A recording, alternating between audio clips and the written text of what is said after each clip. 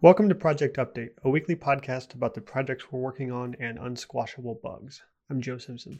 And I'm Dave Ramsey. How's it going, Dave? Doing pretty good now. Now? Now. What's going on? Some of the code was a little rough this week. I did, this week was one of my favorite days of the year. On Friday, it was TEDx Columbus. I just love going in there and getting my brain packed with weird ideas and neat thoughts and things. And once the videos come out, I'm going to be sharing some links of particularly awesome ones. Cool. There's this idea that I've been playing with since Friday of the TED Talk as a compression format for ideas. You take somebody with decades of experience and they boil a chunk of it down to this like perfect 8 to 12 minutes. And then they shove that into your brain and it just starts unfurling in there. And it doesn't happen immediately. It takes days, weeks, sometimes months for this thing to build itself into this larger structure in your brain. But it's kind of cool. One of the ones that's been doing this a little bit is had a presenter from Ohio State who coordinates a mobile tech incubator / makerspace. It's just a little thing that they can load on a truck and move it to somewhere else on campus. They keep moving it to high traffic areas. And it's got all the, the 3D printers and things like that all in there. And then the other thing they do is if you follow their 5 to 6 week process, going through the design meetings and things like that and doing their thing, they guarantee funding to all projects. Nice. Like if you're going to commit the time, they'll commit money. And that's just crazy pants. Yeah. But they've had some really interesting successes coming out of that. So once the video hits, I'm sure I'll be talking about that more. I'm guessing a month and a half maybe, and be sharing that around. So the big lesson of this week was related to unit testing. Important unit testing lesson. At minimum, run them once per commit. I see where this is going. So I lost days failing to do that. So I went through and applied error checking to all my unit tests. The error checking stuff that I kind of figured out at the tail end of last week. Got it kind of propagated so everything was checking for parse errors. But I still had a couple of tests that were supposed to fail that weren't. And it was that thing that I was talking about where if you had an open paren and no close paren, it would flag it as an error. Mm-hmm. But if you had a close paren and no open paren, that was totally legal. Yeah, how else are you going to write your smiley faces? Exactly. So this thing is just beating me up. And I kind of shifted from playing with the unit tests to having my set of demo code. So the demo code is where I can say, here's the string, parse it out, and then it spits out a ton of data about the varying stages of the parse process. So this is, for my visualization, it's not good for unit testing purposes, but sometimes I need to see more detail than a single unit test can provide. So I'm looking at this and seeing that when it's parsing, it's getting to that first close paren and literally dumping out. It ignores everything that happens after the first close paren. It found it, it saw it, it tokenized it, but when it came to actually figuring out what the moving parts were, it went, I don't know, and just stopped. Nice. And so that took some digging to kind of figure out. And the trick in Antler is including in at least one of your parsing rules an EOF. So rolling back a little bit further, when you feed Antler a string, the first thing it does is hand it to a bunch of tokenizing rules that slice the string up into kind of individual elements.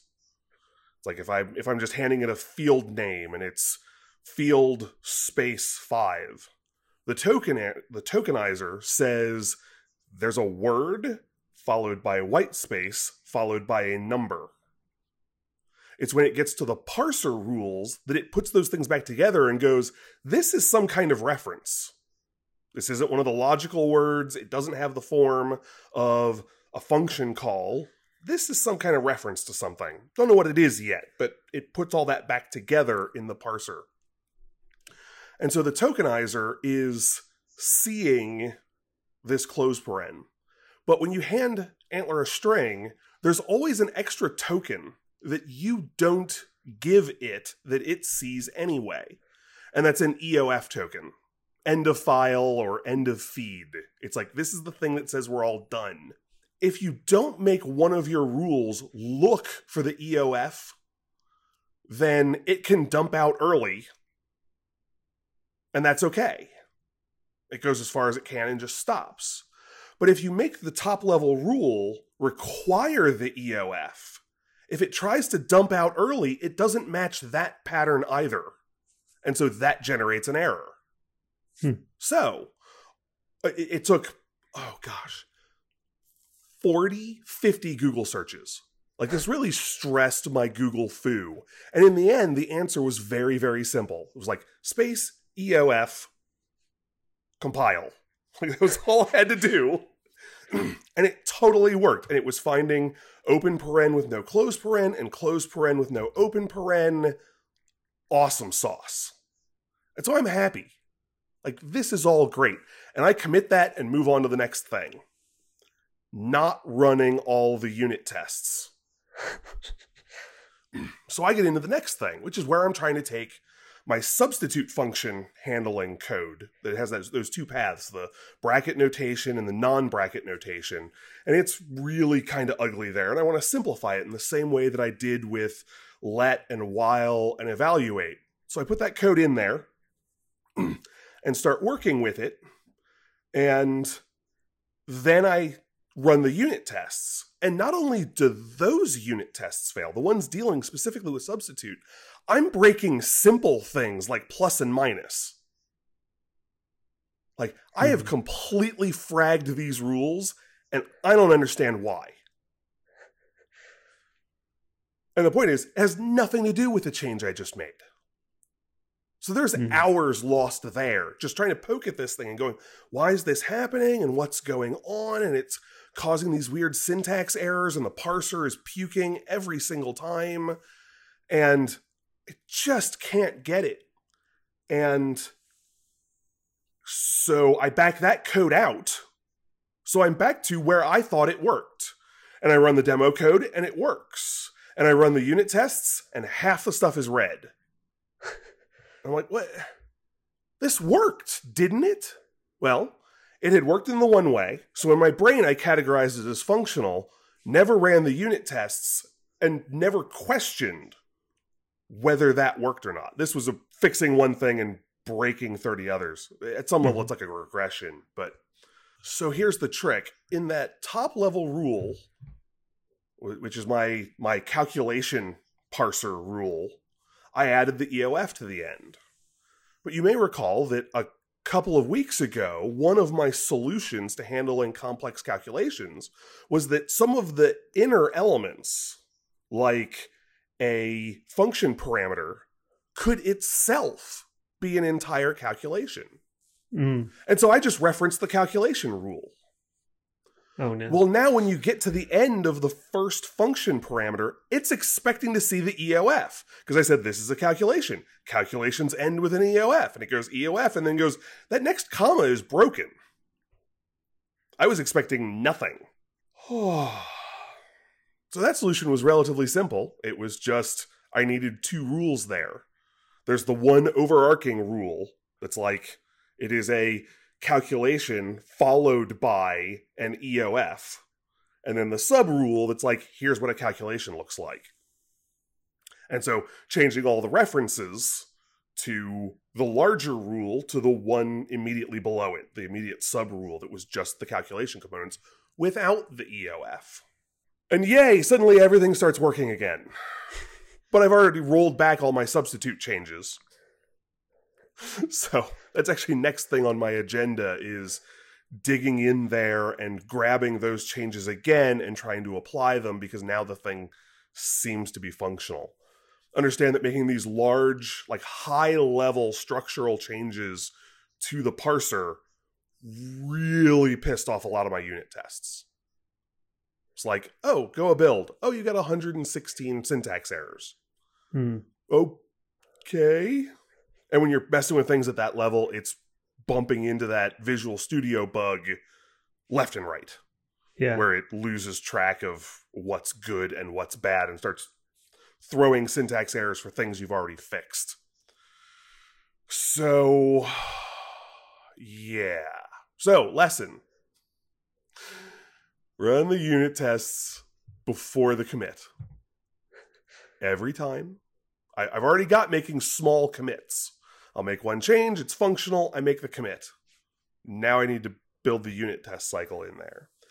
And I've seen systems that require that the unit tests run and pass before you can do a commit. Mm-hmm. Like as part of the commit process, it runs the unit tests for you. And I'm tempted to go there, aside from the fact that there are periodically times when I want to do a commit when there's still like one outstanding unit test. Because I moved out of phase 1 and phase 2 will be resolving that, but I want to commit the phase 1 stuff and get it off my machine so it's out into the cloud before I try tackling the second one. Mm-hmm. So, lots and lots and lots of fun.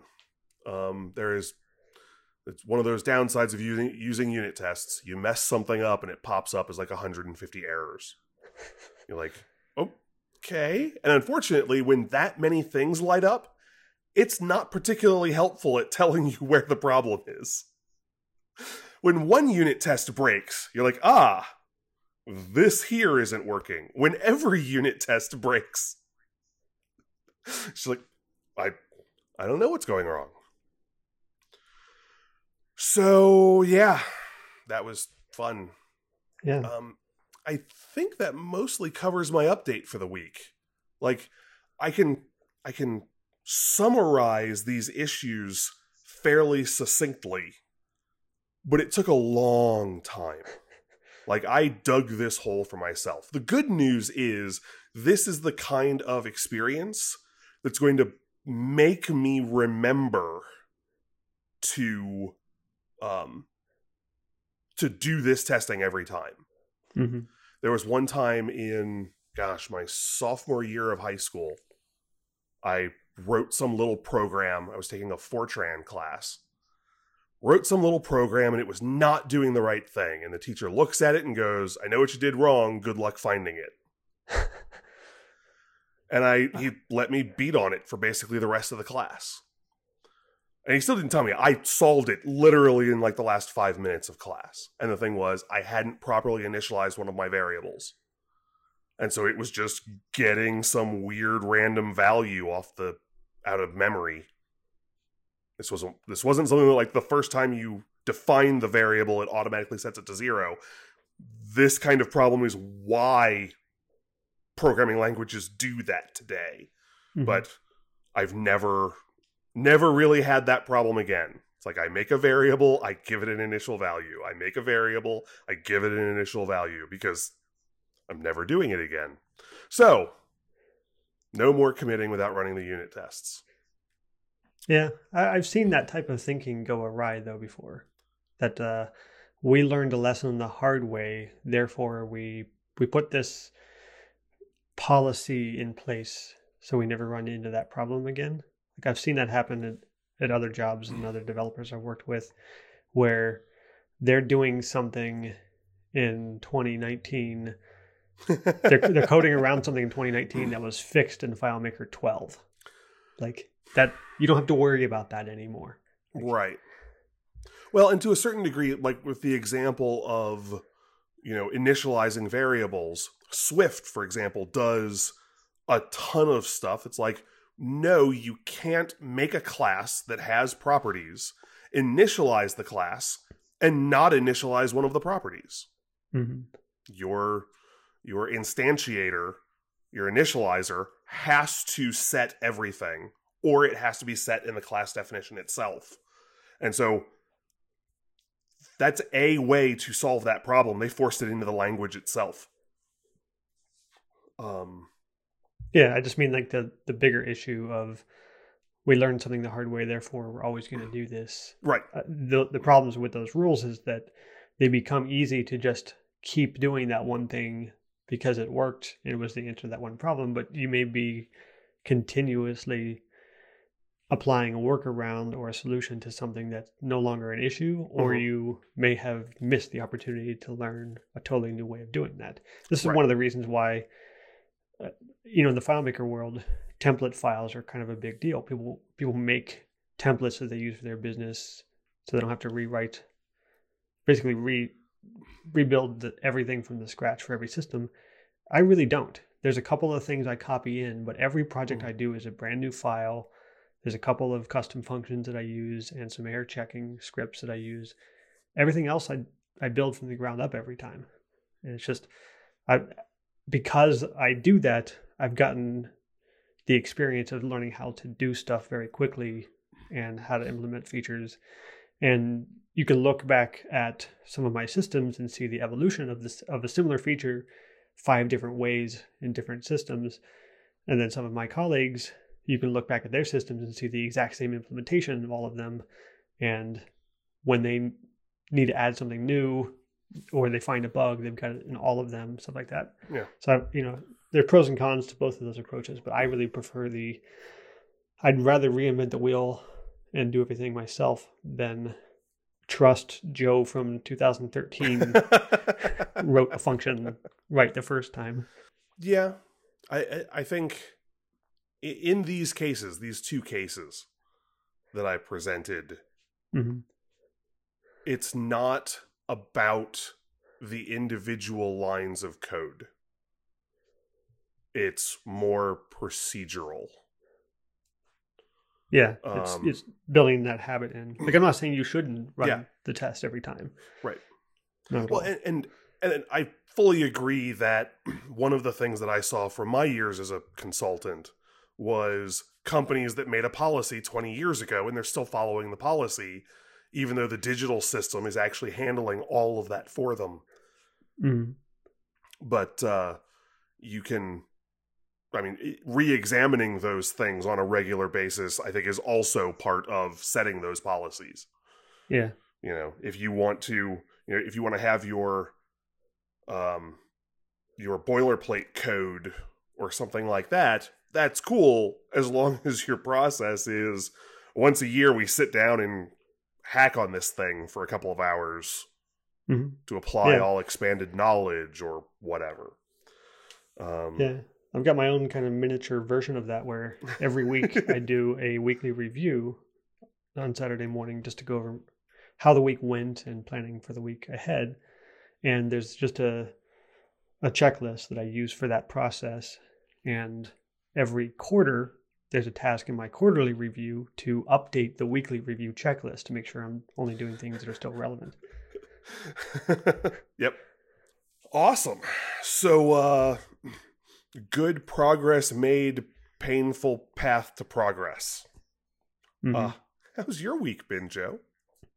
Very similar. Well, good? No. Yeah. Mostly good, but some frustrating bugs. So I think where we left off last week, I was thinking about making a kind of an expanded list view. And I did that the next day and just didn't come up with anything that I really liked. So I decided to put that on the back burner. Maybe revisit that in an update. Like, there's definitely potential there, but everything I tried was like, this is just too clunky. There's either way too much data on screen or not enough data on screen. I couldn't kind of find that sweet spot. So I think that's the kind of thing, the expanded list view feature, if I ever work in images to the app, that kind of feature would be, it would make more sense in the context of having images and longer notes on events than it does with when you just have a title and some dates. Like, it looked kind of silly. Yeah, a list of detail views is a tough thing to make look smooth. Yeah, and I was also thinking about it as I was playing with it, like, this would actually be good to leave as a detail view, but maybe put a timeline scrubber at the bottom. So you can actually see this tool in the Apple or in the iPhone Photos app.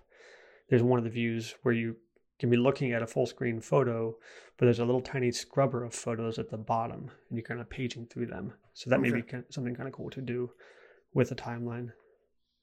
But that's not something I want to figure out right now. Yeah. Version 2.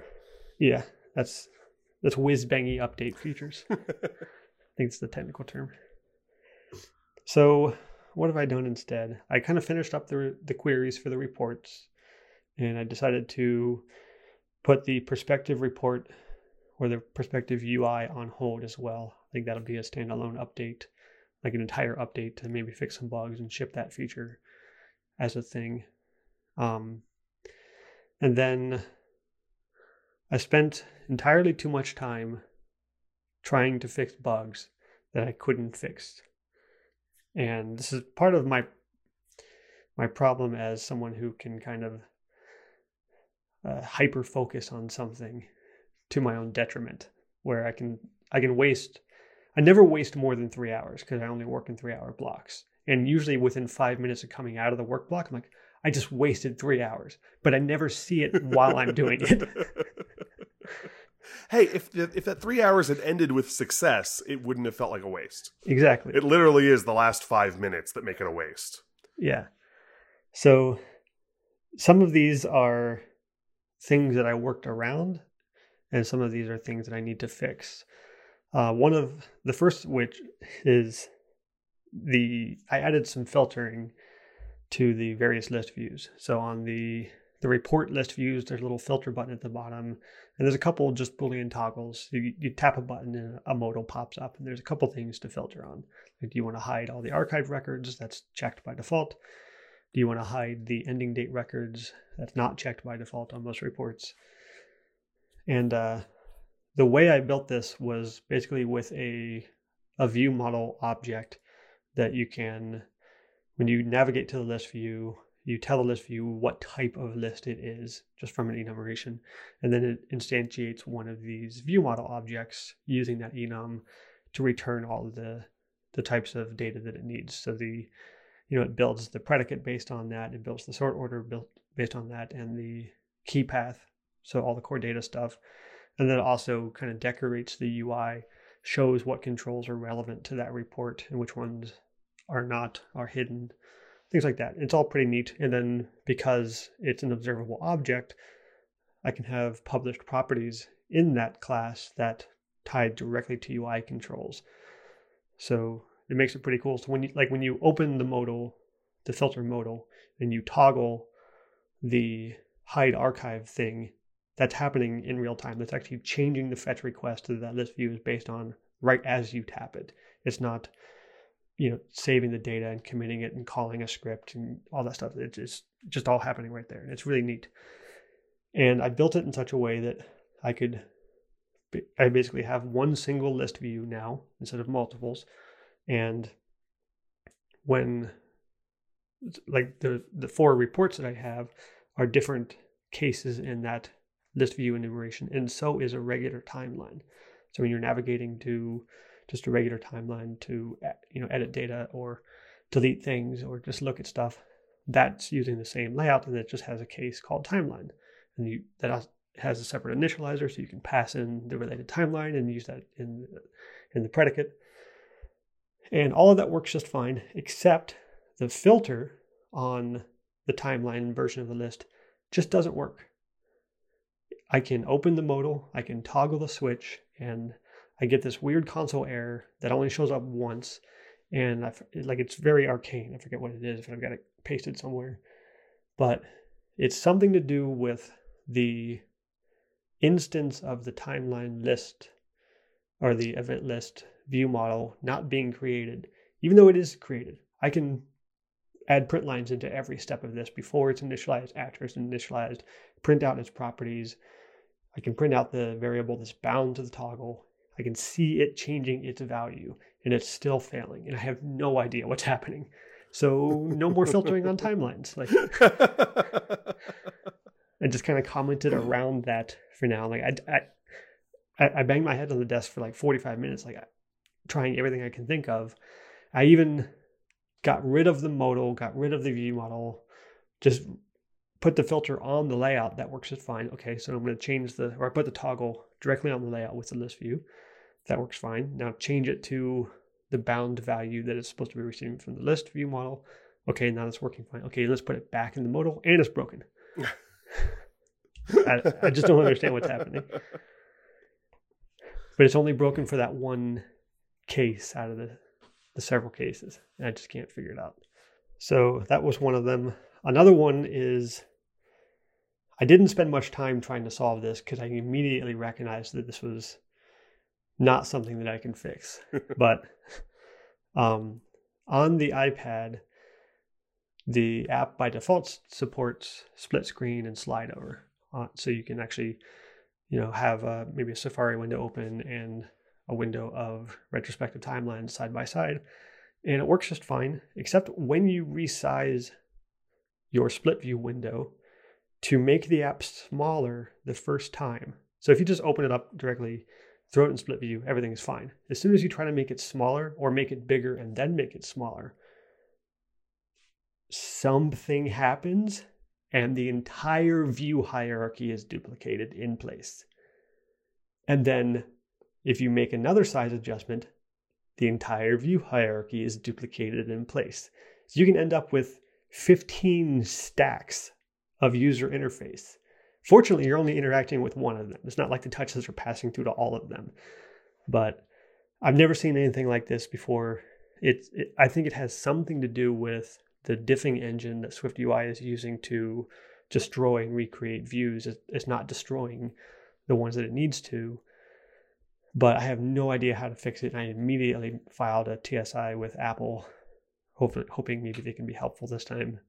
But for the time being, I just I checked the box that the app requires full screen because I just can't ship that at all. Basically, you could use the app for half an hour and just keep resizing the window or keep showing it in slide over, and you could run out of RAM because it's taking up so much space just from the user interface controls.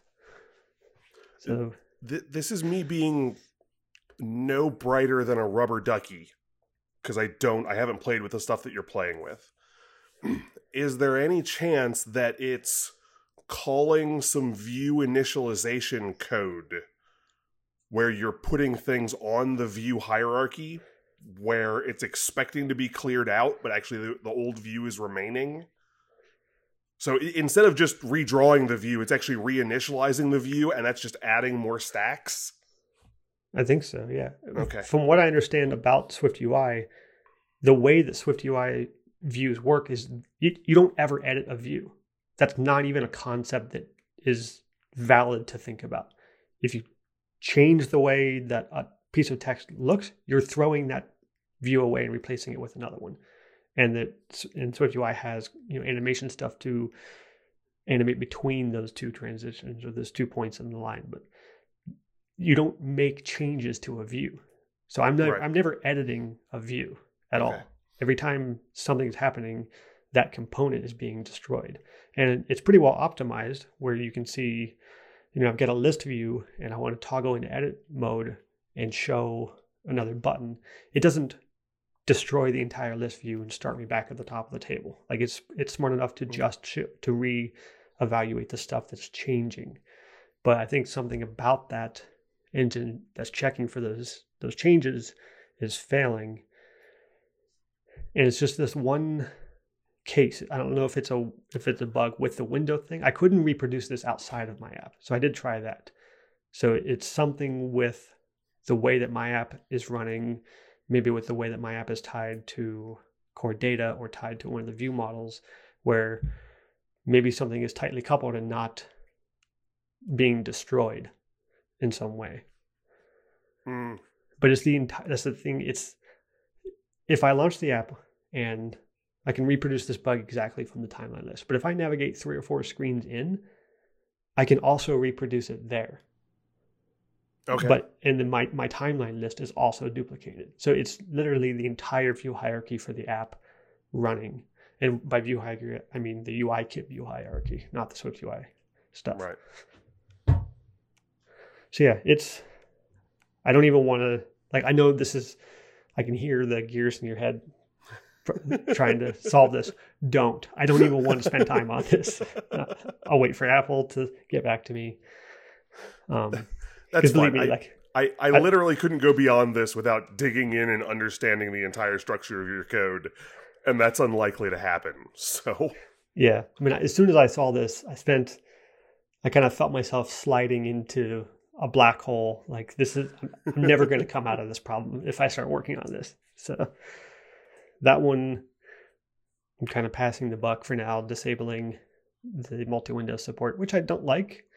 It doesn't have multi-window support, but it does support slide over and split view, but I had to disable that for now. Right. But maybe I can add that back later. Another one that just makes me so mad. I don't understand what's happening. On my timeline list, so like the root view of the app, you've got your section of reports at the top, a section of timelines, and then a section of archived timelines. And, it's just a regular list view with some sections.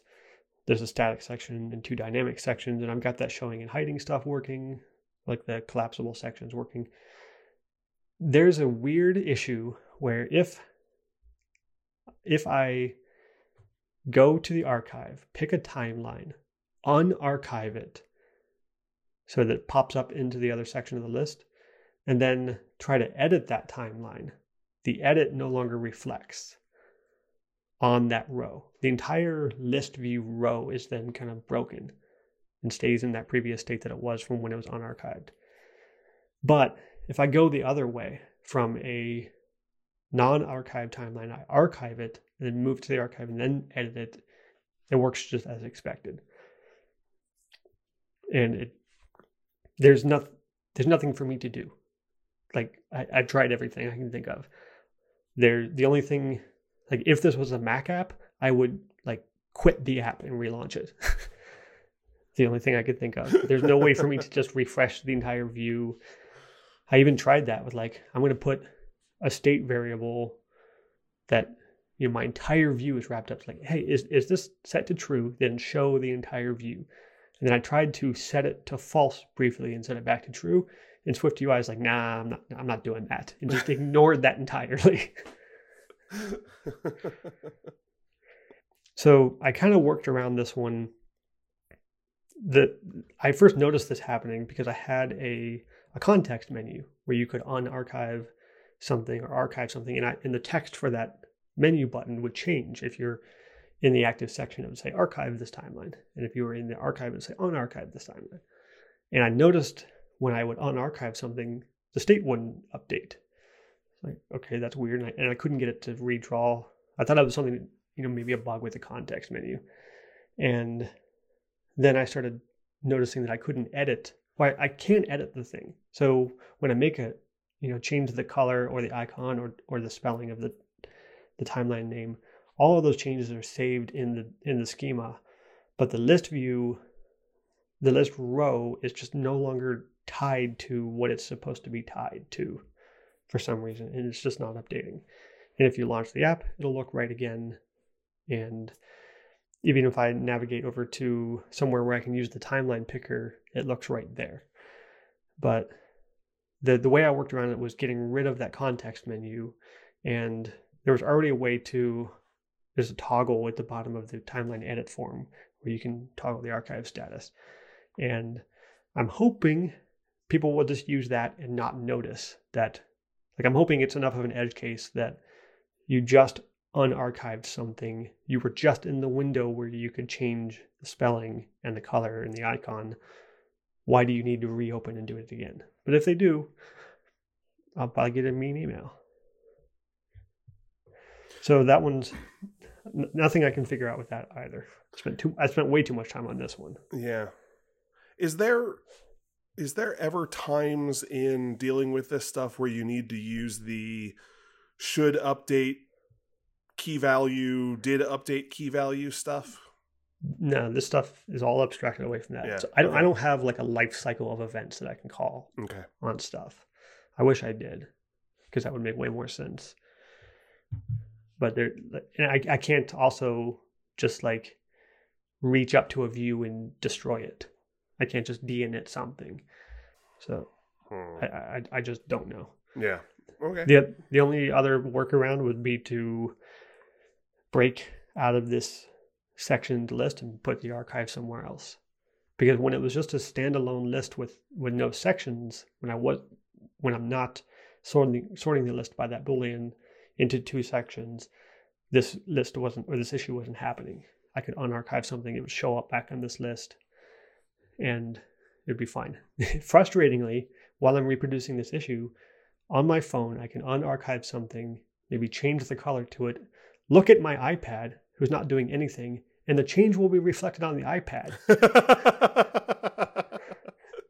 Because the iCloud data sync is working better than on the machine.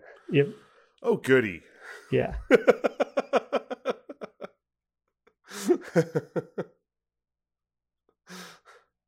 I'm so sorry, Joe. Yeah.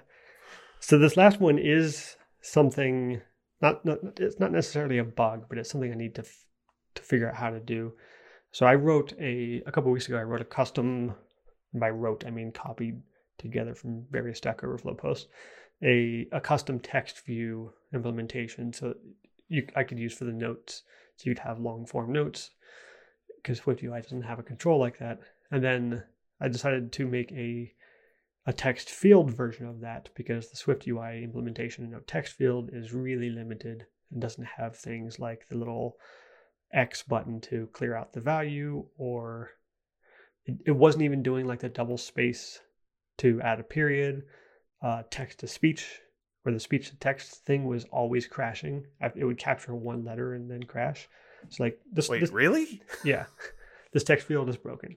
So I made my own using pretty much the same type of approach that I did with the text view.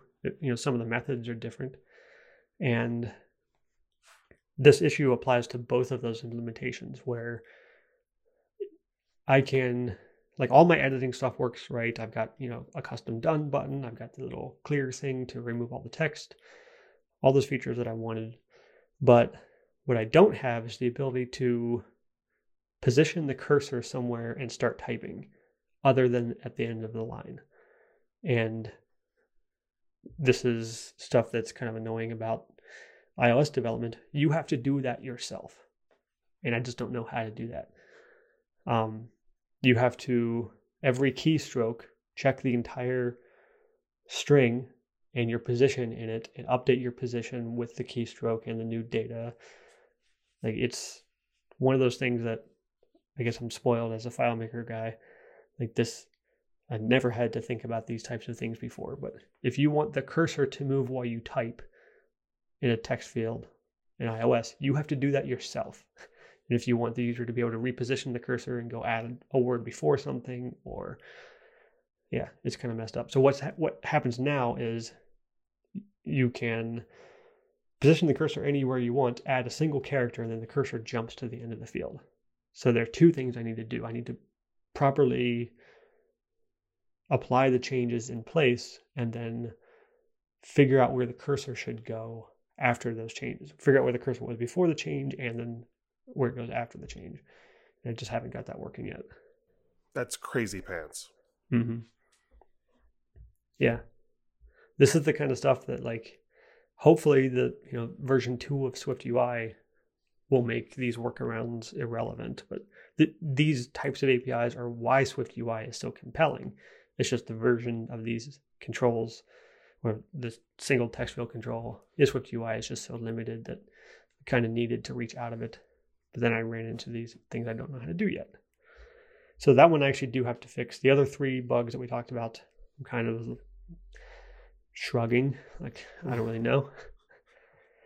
So after days of bug fixing, yesterday I needed something to feel good about, like something to make progress on and not feel painful. So I worked on the data export for the app, which is something not that I necessarily know how to do in this environment, but it's data. Like I'm familiar with data. I can deal with that. So it was actually pretty straightforward to, just sat down and kind of wrote out what I have, like where is the data and where does it need to go. And basically I flattened the 3 tables, the timeline, the event, and the dates into a single event CSV, and then wrote a fetch request to return all those into a single array of objects, and just some kind of text parsing code to throw it into a CSV, put quotes around the objects so that they look like literal strings. And then there's a little bit of custom stuff of like turning the bools from true false into ones for true and just blank for nothing. By default, they will actually give you the Boolean, and numbers will open that, but Excel and Google Sheets sometimes has weird results with that stuff. So generating the CSV wasn't too hard, and then actually working with the share sheet to provide it to the activity controller or whatever it's called. That was actually the most troublesome part of that, was that fact that my settings window was already in a modal. And when I tried to present another one, nothing happened. And I looked at the console, it's like, you're trying to present on a view controller that's already presenting. I'm like, I can't do that? So apparently not. Hey, because I've bumped into huge amounts of problems with this in FM Perception in various versions, have you tried putting things into some of your values to break the CSV? Mm-hmm. Yeah. Okay. Yeah, because I'm doing the commas are, like, how do I describe this? The commas are outside of quotes. The field values are inside quotes. And most CSVs are smart enough to figure that out. Now, some software may still open it, and it's kind of weird. So there are a couple of events where I've got a double quote in the name of the event. And there's a couple where I've got commas in them. And those work fine when I export them and open them in numbers. But if I open them with quick look, they look all wonky. Right. So it's really up to the receiving application to be able to parse that correctly. But yeah, there are multiple instances of commas and quotes inside the data. But everything is showing up correctly the way it's being parsed out. So it's just a matter of what program is picking that up. And if I really need to, I could write an alternate version of this that uses pipes instead of pipes instead of commas, or tabs, or even just a plain text version if people run into problems. But this is mainly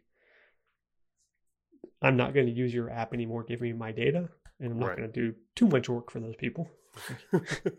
Here you go. So yeah, that was what I did yesterday and got that working. It was kind of fun.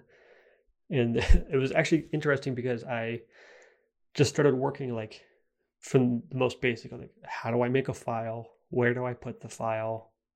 How do I put something in the file? How do I open the file? Like all the series of steps. So every time I would use the feature from my phone, I would just share the result into an Apple Notes document, and I just kept appending to the same document. So I ended up with 20 different CSVs that are slowly kind of growing into its final form at the end of the day. So it's kind of cool to be able to just like launch quick look and flip through these 20 CSVs to see the shape of this thing kind of come together. Okay, that's neat. Yeah, that was fun. I would share that, but it's full of my personal data, so I'm not going to. So today was about I've got really 2 more features to do, one of which I'm on the fence about, and the other one that I'm working on right now. Shareable events. So when you're on event or in a list view, you're going to want to be able to share these as maybe just a bit of text that you can send to notes or something else, or as an image. Like, it's 5 years since this thing happened. I want to share that with somebody. And that's always been one of the core features of the app, is generating some nice images.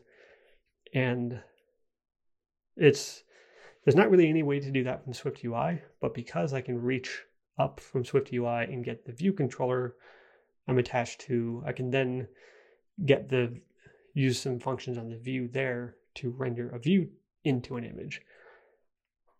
And I found a Stack Overflow post this morning where somebody had come up with this kind of ingenious solution of creating a modifier that would take whatever view you gave it to, put it into a geometry reader, and then set a bindable property with the CG rect of that geometry reader. So you can say, this is going to read this content and here are its bounds. And then I can pass that to the image function. So basically I'm just drawing a rectangle on screen and making an image of everything in that rectangle. So it's kind of a weird way of thinking about it. But once I kind of played with it and tried different things with it, I'm like, yeah, this is totally working. So I need to basically create a static sized thing, load it with content, and then render it as an image. And then that gives me kind of a neat UI that I can build, where I can have the image kind of towards the top of the screen as a rectangle, and then a couple of controls below it that you can toggle things on and off. So, hide the labels, hide the end date, or hide the duration strings, or change the color from black and white to maybe fill it with a timeline color, or things like that. So I can kind of give you this little interactive card that you can change attributes about before you share it. That sounds cool. Yeah. Not all the customizable stuff will be there right now. Right now I'm just working on getting a good version of it and then adding some of the features later. But working on the image, started that this morning, probably finish that up tomorrow, hopefully. I want to make a text version of that as well. So from the same screen, you can just share the entire image or share the entire event as text and just do it in plain text. I may do a PDF version later. I bookmarked a tutorial on using PDF Kit. Ooh, can you send me that link? Yeah. When you have a chance? Sure. It's one of those features people have asked for FM Perception, is like some of the reports or some of the views. Because right now, really, you can copy and paste text into something, and nicely the rich text comes over that way. Mm-hmm. Or you can export CSVs.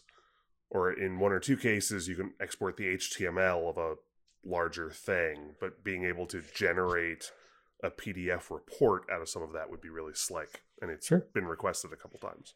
Yeah, I'll send you the link. Probably as I'm editing this, when I get to this part. Cool. So that leaves one feature left to do, and that is the widget, or whatever you call those things now. They've had so many different names on the side. But when you're on a phone and you swipe over to the left, there's that area of things. I think they're called today widgets, which would make a lot of sense for what I'm going to put there, because what I'm going to put there is the result of the on this day report. So it's the perfect thing to have there. I just need to figure out how to do that. And I was going to start it this morning, and I got as far as one of the Apple documentation sheets on it, and was like, okay, you're going to need to abstract your model code into a framework. And I'm just like, close tab. I'll deal with this later. I'm working on the image today.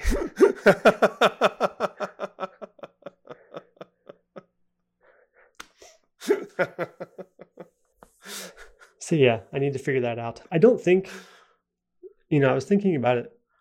I don't know how much of a framework I really need to make. Like do I need to make my core data model into that? Or do I just need something that can reach the core data model? Because all it really needs to do is run a single fetch request and return results in a list, and maybe show 2 of them if there's multiples. If there's more than 2, show an ellipsis at the bottom and tap the entire widget to open the app. Like, it's not going to be sophisticated.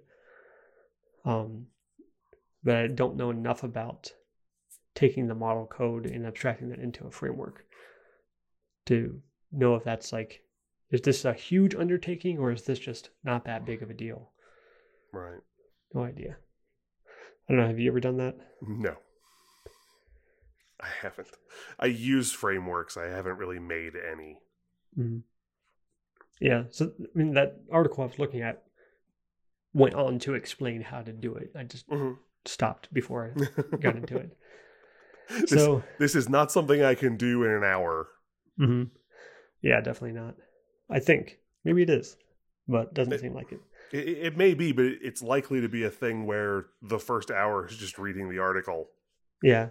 I mean, if anything, it's probably a good exercise because putting my core data stuff, the classes themselves, the data model itself, putting those into the framework, and then starting to write unit tests for the individual functions that I wrote on those subclasses would be a good idea. And then the core data manager thing that I'm using for my fetch result controller, being able to write tests for that should work as well. And from what I understand about testing with Swift UI is like, kind of don't. The result of Swift UI is the passable thing. So you basically re-implement the entire view and say, does it look like the one over there? Like, it doesn't really make sense to write tests for those in the same way. It's more about writing tests to make sure what you're feeding the UI with is giving you the right result, and then letting the Swift UI engine take care of rendering it. Right, that would be more like UI tests. Mm-hmm. So that leaves me with one. So I've got my my shareable thing to finish up. Definitely, I'm on the fence about the widget now or the widget later. I guess it depends on how big of a deal it is. It would be nice to have now because I think it's a good feature to go with this type of data. Mm-hmm. And then it really just leaves me with sample data. I keep kicking this down the curb, but I need to make up some sample data for a couple of purposes. When the user first launches the app, I want them to see something besides empty views. So at least one timeline with a handful of events showing them how different features work. But I also need this for screenshots and things I put on my website and videos and stuff like that. I want everything to use consistent sample data. And I'm on the fence about how opinionated this data should be, or how much representative it should be of something that I like. Like, I thought about maybe some milestones in Apple history. Mm-hmm. The iPhone release date, the Mac release date, using date ranges for like when different CEOs were there, stuff like that. But I'm not sure how many people would actually see that data and like, oh, that's cool, and how many would be like just rather annoyed by that. So it's, something that I think is cool, or something a bit more dry, like this is a single date event with a date, stuff like that. I don't know, what are your thoughts? So my biggest concern with using Apple-related data is that in the app review process, Apple could decide that that's their data and they don't want you using it to market their thing. Mm-hmm, definitely. I don't like the idea of doing dry data. If you do that, there's nothing pulling you in. Mm-hmm. My temptation would be to invent a family. Okay. Birth of marriage, birth of first child, birth of second child, starting new job, ending job, mm-hmm. that kind of thing. And just kind of invent a compressed hypothetical human being. And you can get some, if you pick the right ones, you can get some little emotional responses on there and things like that as well. Mm-hmm. But giving somebody a really good example of how they could use this for their life. Yeah. Yeah, that's probably a Um, way better idea than what I was thinking. This is why I asked you. well, I you preceded my brain with ideas at the beginning of this discussion, like before we started recording, No, and we there's never just been do a that. there's just a little loop that's been running in the back of my brain, kind of teasing that around as we've been talking. So, um, yeah, something like that. You could get some good event variation, and just think about, I mean, to a certain degree, think about some of the things that you track, Mhm. but recreate those for a hypothetical person. Yeah. So, like, when I felled my first enemy in battle. Okay, now see, that's now really funny. Is take like events from the life of Leif Erikson. Or something like that, Viking explorer, or Mhm. if it isn't too politically charged, Christopher Columbus, departed such and such, arrived here on this date. Yeah. Um, Maybe some kind of Klingon warrior explorer. yeah, do there's going to be somewhere online really good timelines of famous people Mm-hmm. who are fictitious. So now your hypothetical person is Worf from Yeah. Star Trek. And that's actually kind of funny because this app idea several years ago came out of the fact that I was using lots of timelines when learning history, and there was a bunch of online timelines that I liked. I'm like, I really want one of these for me, and just kind of started making my own like FileMaker version of this, and it's kind of grown into the app that I'm making now. But it definitely came out of using websites that had historical timelines built into them. Romulan invasion of Kittimer. Mm-hmm.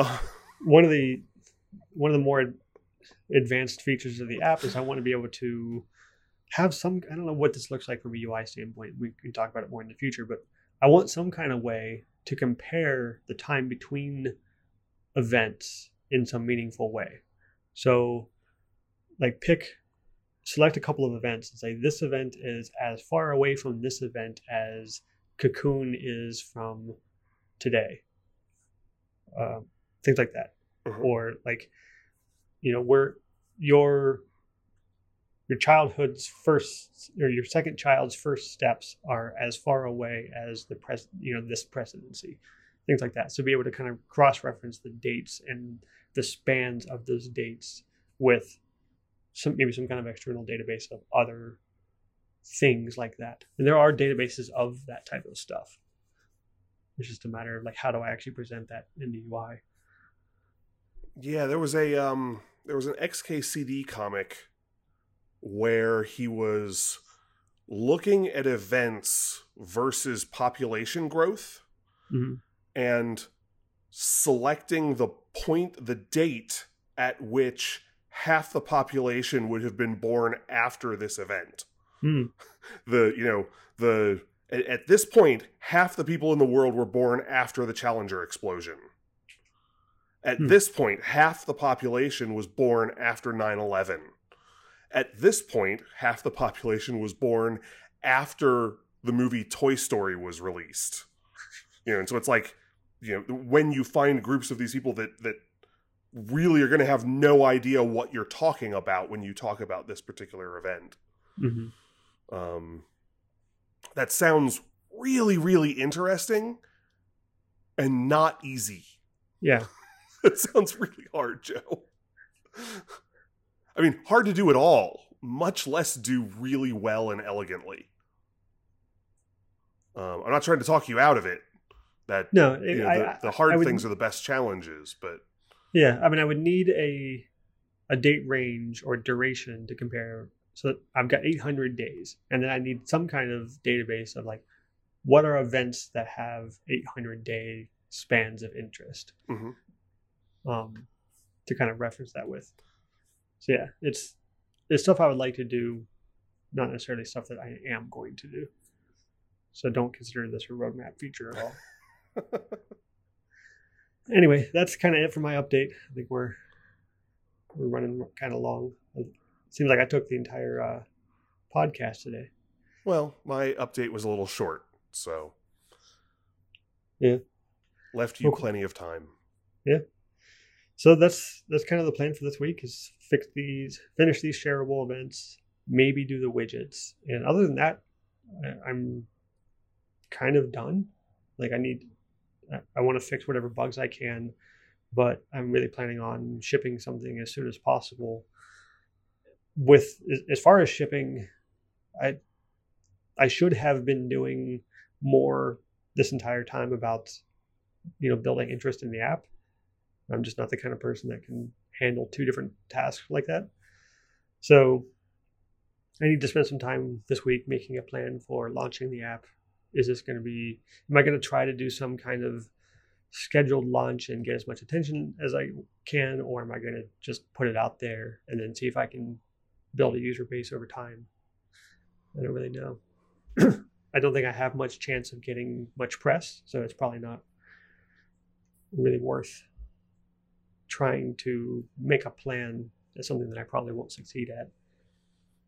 But it's also, is it possible to put an app in the store and slowly gain users over time without any kind of initial splash? I don't know.